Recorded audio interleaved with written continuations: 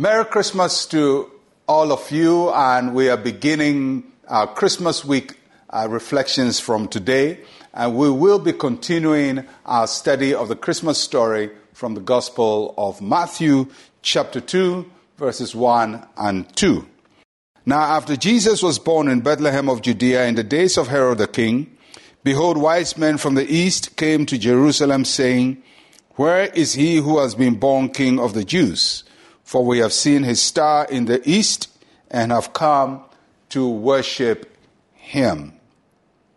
God announced the birth of his son to non-Jews. Of course, he announced to Jews, the shepherds in the field, but here are people from the east who were not of Jewish origin.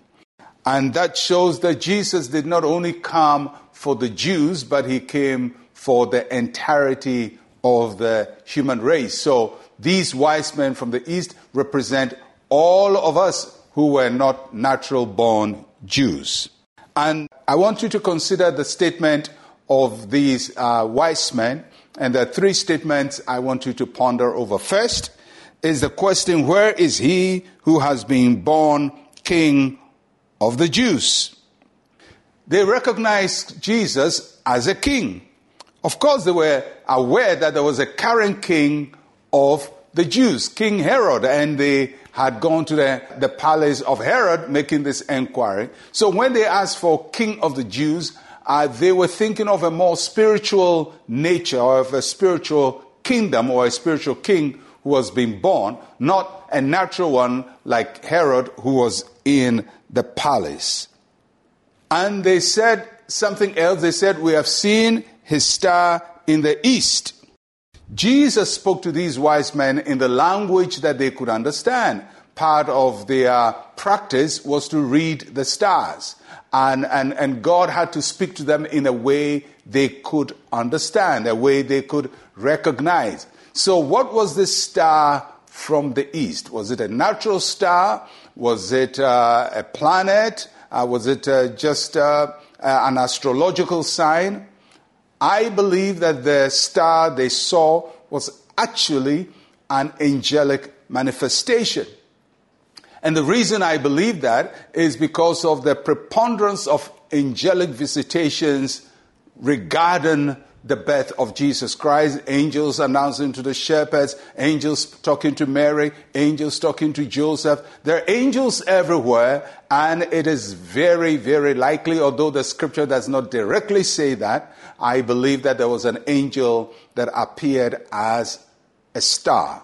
And the reason I believe that is because the angel or the star kept moving and getting to a location. No real natural star does that, and no planetary formation does that. So I believe it was an angelic visitation that God gave to these wise men. But the way they understood reality was to read everything in the form of the stars. So that's how they interpreted it, but it was an angelic visitation. So they said, "We've seen his star." The third thing they said is, "We have come to worship him." These men had been traveling from where they were, and they said, "We have come to worship him." The purpose of this journey they had undertaken, which is about a 2-year journey, was simply to worship. Simply to worship. Why would they worship a king who is not a king of their nation? They're from a different nation. Why would they come and worship a Jewish king? Because they recognize that this king is not just one to be honored, he's not just one to be respected, but one to be worshipped. He's a spiritual king. So right from here, these wise men showed us the nature of Christ, who he is, what his kingdom was all about, and what his life was all about. So through these wise men, we learn that we must pursue God. We must seek for the Lord. We must make an endeavor to be where God wants us to be. And when we get to where God wants us to be, all that we offer to him is our worship. We pursue God to worship him. And that's the lesson from the wise man. Let us pray. Say with me, Heavenly Father, you are the light of my life.